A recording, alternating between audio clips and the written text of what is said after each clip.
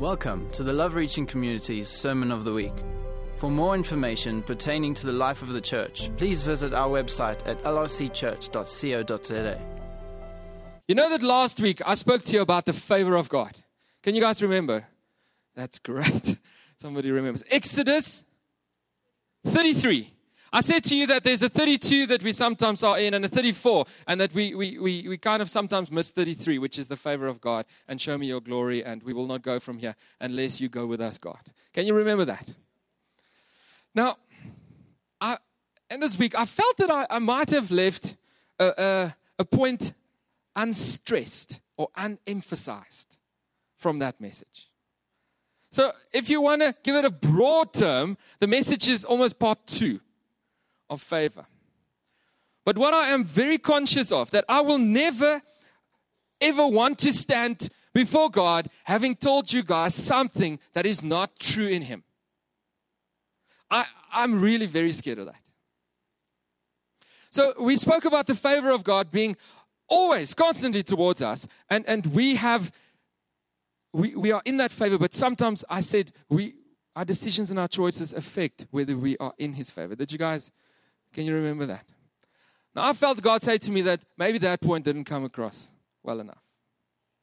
So this morning we're going to look at that a little bit. We've got something with our kids that we say, disobedience gets disciplined. We, for those that know us, they'll know, but for those that don't, we call the wooden spoon in our house Proverbs. So I'm sorry for anybody who has to preach to my kids out of Proverbs one day, but they're going to be, not Proverbs. But disobedience gets disciplined. And it's part of this point of your choice and your decision that gives you access to God's favor or not. It's constantly there. But if you have to be honest with yourself, like I'm honest with you, I don't always live there. Because I get a week like this week where I'm consumed with myself. And I wish I could tell you guys it only happens 1 out of 52. But unfortunately, it happens a little bit more often than that. I got given a book for my birthday last year.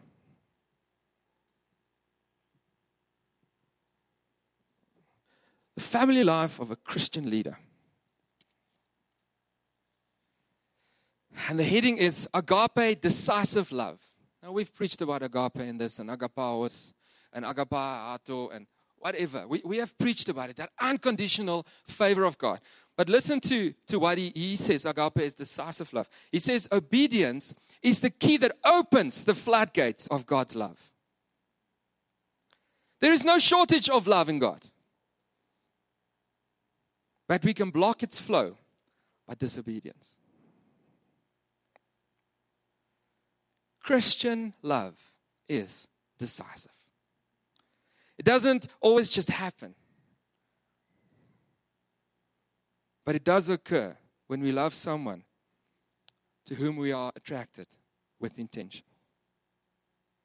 Decisive love.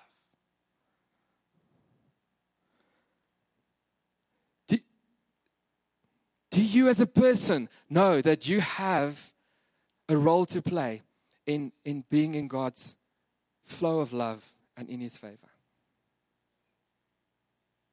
It's not a topic that we want to talk about because we want to know that God is the benevolent one that's always kind and good to us. That's the part we're comfortable with because, oh my goodness, in society today, you cannot make a categorical statement that's based on the Word of God because it's just not politically correct. And if we venture into this realm of saying that disobedience could influence the flow of His love towards you, we are not being politically correct, eh? So we're going to look a little bit at this thing of disobedience. But I want to base it on that little thing that the Meyer household has, that disobedience gets disciplined. that all right? Can I let you into our house a little bit more today? If you don't mind. So let's read Hebrews 12 from verse 5. And have you forgotten the exhortation that addresses you as sons? My son, do not regard lightly the discipline of the Lord, nor be weary when reproved by him. For the Lord disciplines the one he loves, and he chastises every son whom he receives. And have you forgotten the exhortation that addresses you as a son? My son, do not regard lightly the discipline of the Lord, nor be weary when reproved by him. For the Lord disciplines the one he loves, and he chastises every son whom he receives. It's written in Hebrews, but it's quoted from Proverbs. All my kids are twitching again.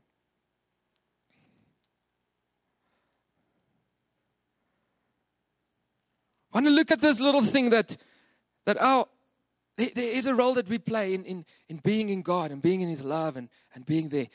And it's a role of obedience. And we're comfortable with that concept when we look at our earthly dads, because when we step out of the line of obedience, we get disciplined. And that's how we look at this concept. That it's only linked, that discipline is only linked to disobedience. We've done that as a household. We've made it. But I want to tell you that discipline is much broader than an action of a father towards me when I've done something wrong. And now I'm going even further into discomfort. Because are you telling me that God disciplines even when we are in His will? Even if we are obeying Him? I want to say yes, and I'll explain it to you. Before we get there, who's watched Rise of the Guardians? Can I tell you the movie? Santa Claus, the Tooth Fairy, the Easter Bunny, Jack Frost, and Sandman. So you're really coming into the household of the Mayers today. So Santa Claus is this big, tattooed superhero oak. And he calls Jack Frost, who becomes the new guardian. And he says, come with me, Jack. And he goes into this room, and Jack stands there. And as Jack turns around, the door locks. And he throws a little Russian nesting doll at Jack Frost. And he says, who am I? And Jack Frost takes the one and he says, you're the jolly. He's like, I'm jolly. Take it off. But I'm also mysterious. Take the next one out. But I'm also courageous. And he goes through a couple of layers of these Russian nesting dolls. And he gets to this tiny little one. And he says, but Jack, at my center, who am I? And the little character looks at this thing and he says, you're a baby with big eyes? And Santa Claus goes, yes, I am wonder. I inspire wonder in children. Who are you at the center, Jack? And it inspired websites full of things where you can go and do a test and it tells you, what is your center? It's absolute rubbish, by the way. But the point I'm trying to make is, at the center, for us to understand the discipline of God, we have to know that at His very center, He is this agape, decisive love. I know some of the theologians here, the ones that are much more qualified academically than me, will come and fight me and say He's not just love. I know that. That's all right. For the argument of us making a point this morning about the discipline of God, I want you to for this argument, we're going to say God's center for this argument is love. Can you take that from me? Who wants to disagree with me? You can be removed quickly. His center for this argument is the decisive love. The other point that comes into this, understanding this disciplining God, is that His nature, who He is constant and never changing. He is not a statue that gets polished and then it shines brighter when we throw our best music at Him. And now He's slightly polished and He's beautiful, He's shiny. He is not affected by us. He is uninfluenced. He never waxes, he never wanes. He is uncreated. He doesn't evolve. He doesn't start out as the statue of a man and grow 3 extra arms on every side. He doesn't change. Which means that for you, if your theology is based on God became the God of love in the book of Matthew, this morning I want to correct your theology. He was the God of love in Genesis. And He was the God of love in Exodus. And He was this at the center love in Judges. And in Kings. And in Habakkuk. He is the one who is filled with agape love towards you. He is the one that will forever be filled with that love. It will never change. Never. I'm going to stress this point again. Because if in your mind you are thinking that at some point He became what He is now, you run the risk of thinking He will change again in the future. And then you are building on shifting sand. There's no foundation in God if you do not understand that He is unchanging, constant in all of His nature. That means the God that was holy and sin could not be in His presence did not cease to exist. He is constant. The God that made a way for His people to be in relationship with Him after man threw it away in the Garden of Eden is the same God today, making a way, contending for your fellowship with Him.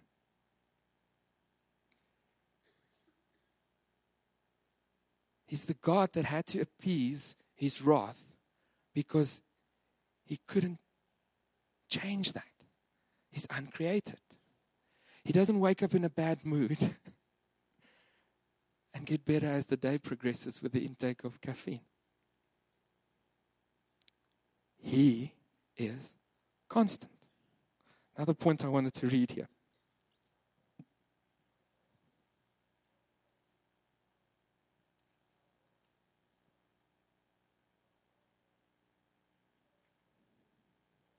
Let me leave that. God is constant. His nature is not our nature.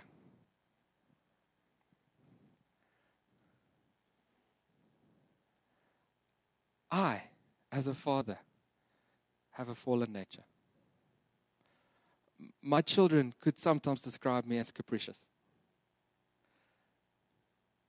One happy and then slightly frustrated and annoyed the next moment.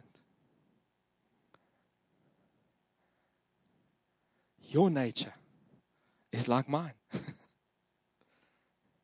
But we are constantly shaped and formed into the nature of God. Discipline. For us to understand godly discipline and discipline in God, you have to understand that at His center, He is love. The second thing, that He is unchanging and He's constant. The third thing, what is discipline?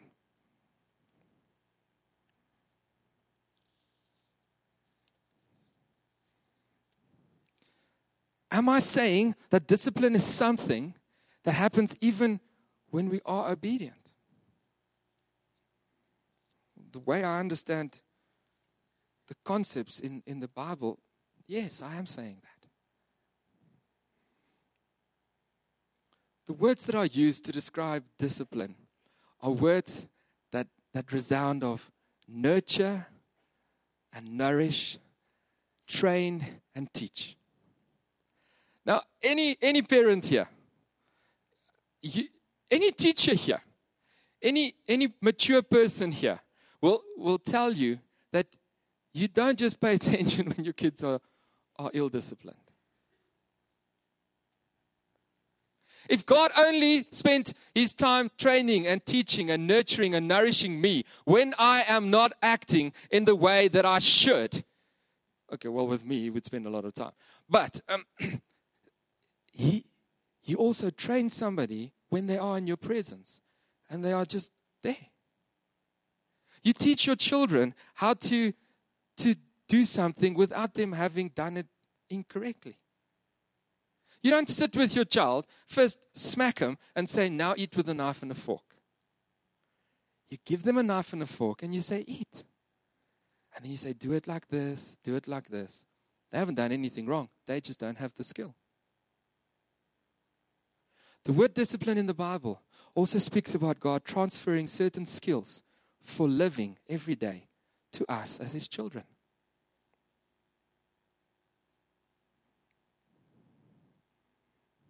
He's going to train you and I constantly.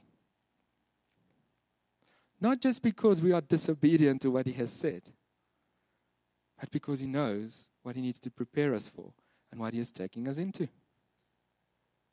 Now, if you go and dismiss that the discipline of the Lord is not for me because it's only in disobedience, you will miss out on those training opportunities where He's going to grow you, He's going to skill you, He's going to equip you, He's going to lift you up, He's going to blow wind under your wings, and He's going to say, fly, fly. But because our nature is not His nature, we sometimes buck against it. Not so? Maybe just me. I don't always like to be taught what to do or to be told what is good for me. Sat with Jude this week. He has to take fish oils. Now that they can do anything in this world, but they cannot make it smell less like fish. I do not understand. A child has to swallow those poor capsules and then like drink fish oil, and it stinks. He bucks it, but you know it's good for him.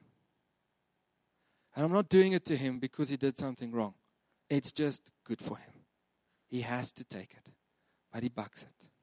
The nature of discipline is not just, you were wrong, I'm gonna discipline you, I'm gonna wallop you, I'm gonna give you a beating. The nature of discipline, if it is rooted in the center of God, which for this argument is love, it is always towards you to make you a better you, to equip you so that you can be constantly in His favor, in His decisive love, and you can flow with meaning in this world.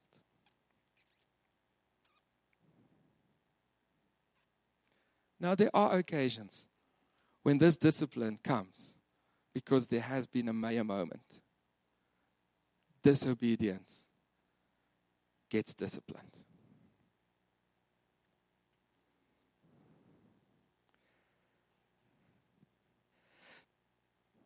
The thing with us, because our nature is not God's nature, is sometimes discipline comes out in the form of punishment. You're going to say, I'm playing semantic games here. I'm really not. You know that with God, He's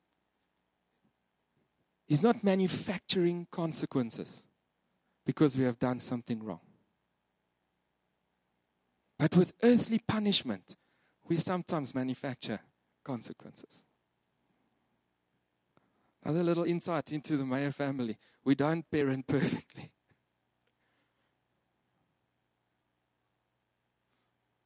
Sometimes I have disciplined and punished my kids. Let me say, I've punished my kids, not disciplined them. Because I manufactured and stood by and let them face consequences that was unnecessary to correct, to train, or encourage them. Because in my nature, I'm not God, and I'm sometimes flawed. Now, guys, don't stress. I haven't beaten my kids into the ER. But it's that thing of, now you will see it. Now you will see what you will go through. Now you will go to school with no shoes and you will freeze your toes off and I will chop them off because they have gone black from frostbite. They can learn the lesson that they should put their shoes on and then put the shoes on. Do you understand what I'm saying? That is not what God is about. He's not out there to manufacture terrible consequences because you have walked in disobedience. Discipline is there to guide you through the consequences. That is there because of your actions. And He is there because at His center, He is love. We know, am I the only person that has ever gone and bought a dud car? It's just an absolute rubbish decision. You've bought what you thought was nice, but it ended up being so bad, and you couldn't even trade it in because the value was just so low. Look, it is the most frustrating thing. But God didn't then say, oh, wait for it. Now you won't even have a salary. You deal with that, you naughty little Johan. Because you didn't listen to me, now I will even destroy everything that you have. No. He was with me in love saying, please, please, learn the lesson. And look what I'm going to do. As you learn the lesson, I'm going to bring hope into the situation. I'm going to bring provision into the situation. Because at my center, when it comes to discipline, I am love.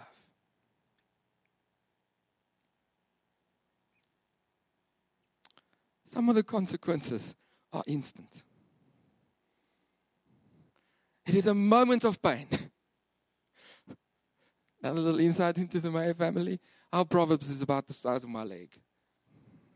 It is a wooden spoon, not a teelepeltjie. It is meant to intimidate as much as it is to inflict pain. And sometimes we just trade on the intimidation. Because for those that are still kids, parents don't like to discipline. It's emotionally exhausting. Physical also sometimes. Hey, Mel. We have a sizable Proverbs. And when it lands on their bum, there is a moment of pain. The same thing with God. Sometimes there's just this moment of pain that reminds you, oh, oopsie, let me get back in line. And you can move on. I call it a good old walloping by God. Second consequence is sometimes a little bit longer. It's that one where I've gone and I've been disobedient, and the consequences is I can only trade this car in 4 to 5 years. And there's no instant remedy, but there's a long-term character that's being built through the discipline. The fourth one, that's a tough one.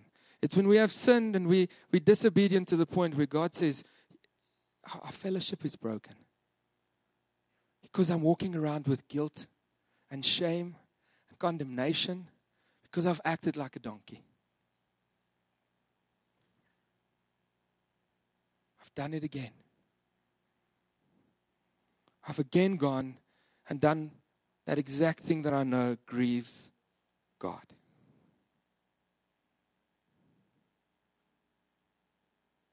And there, we get caught in our own punishment and not in God's discipline.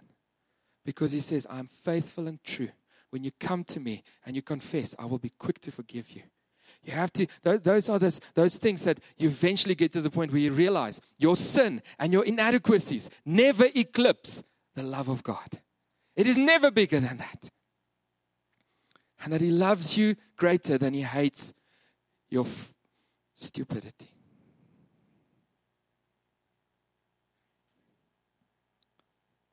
And the last one, I find, hurts my heart the most. I've also found it very effective with my children. Is, when discipline takes on a shape of mercy.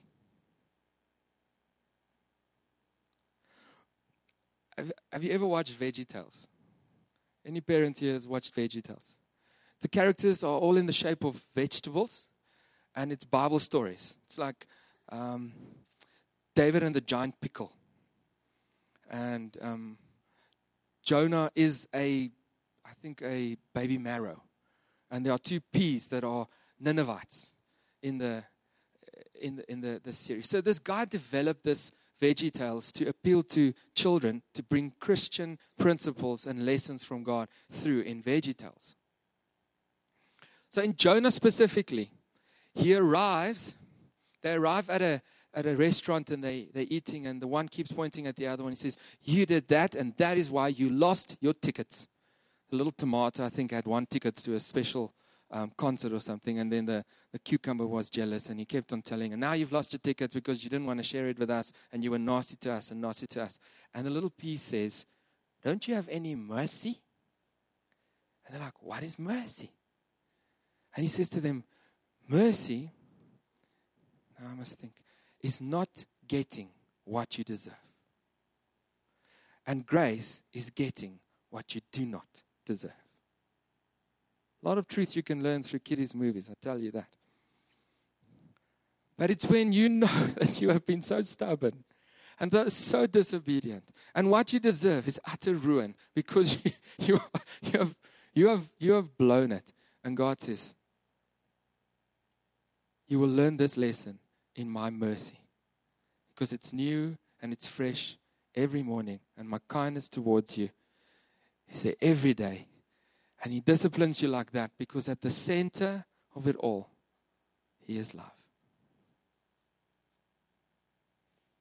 It's that moment when you can say to somebody else that has sinned against you, it's okay. You stole the money from me, but it's okay. I forgive you.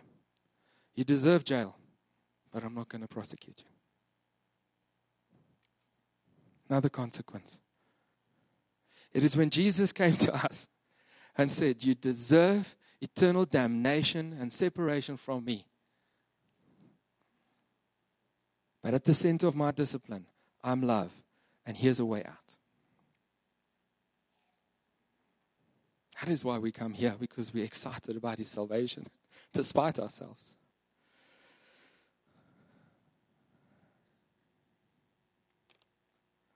Last point.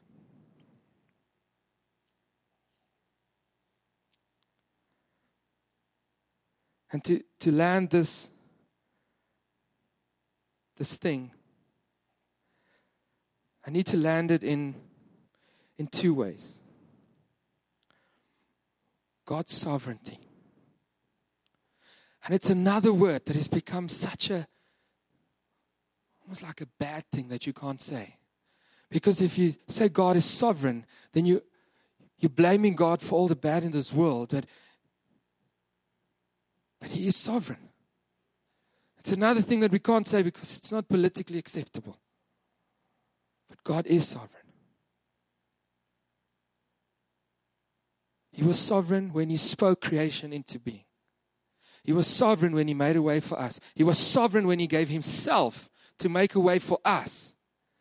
And He will forever be sovereign. He's constant. Why am I having sovereignty of God? Because in discipline, you have to understand that He's got a plan because He is sovereign. And just because He doesn't give you the instant discipline, He's choosing to give you the one that builds character. It's nothing to do with you.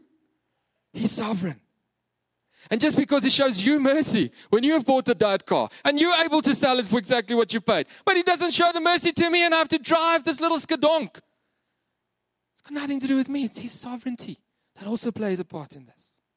But out of the sovereignty, I want to say what God is doing. He is shaping and securing your identity in Him. My children receive discipline from me as a father because they know I'm a father and they are a child. I don't know if that'll still be true at 35 and I am 60. That's hectic, eh? Because they would have become an adult. But they will still receive perspective from me because they know their identity is rooted in Christ and I am their earthly father. In discipline, God sovereignly shapes our identity. God sovereignly brings security to you as a child.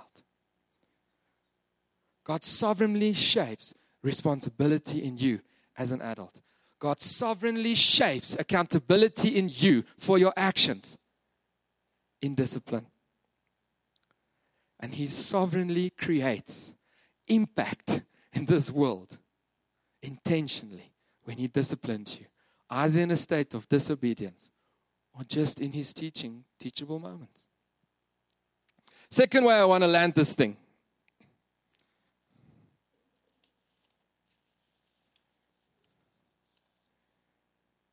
is, what is your role in discipline in God? And that's what we're going to lead into communion this morning. Because I'm going to ask you to ask yourself a few questions when you have communion this morning? I want you to ask yourself, is there a disobedience discipline moment at the moment in your life that you might have not recognized because you've been a donkey this week, like I have, and you've been self-absorbed, and the world is about you and it revolves around you, and woe is you because I don't deserve this. And you have to come to terms with the fact that I am facing consequences of my action that is affecting my presence and the flow of God's love, in God's love and His flow through my life.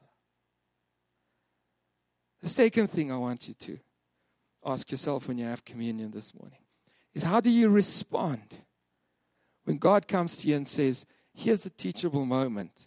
This is not my disobedience discipline. This is my discipline, which is training, nourishing, nurturing, and teaching.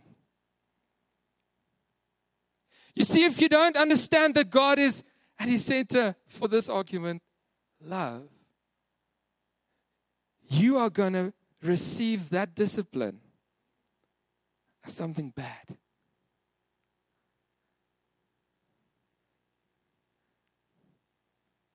You're going to receive it as punishment.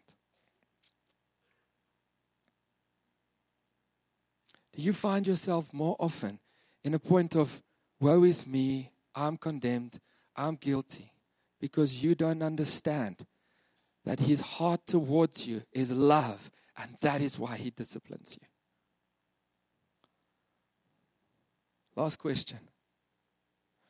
When you have communion this morning, can you submit yourself and say, God, what do you want me to do? Maybe it is that you have to drive this car for the next 4 years, even though the wind noise is so bad you can't even hear anybody speak to you in the car.